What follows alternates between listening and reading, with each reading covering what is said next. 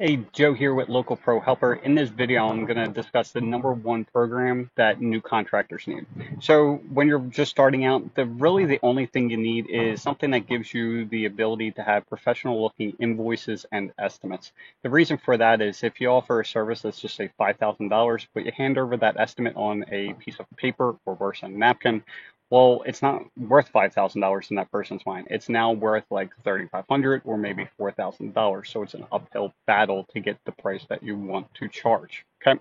After, once you're situated with that, there's other programs you need, but this is the number one just so you can get close to what you're looking to charge. All right. If you're interested, you can look in the link below. There's options that you can, different programs that you can do that are pretty much free or close to free. Have a great day. Thanks.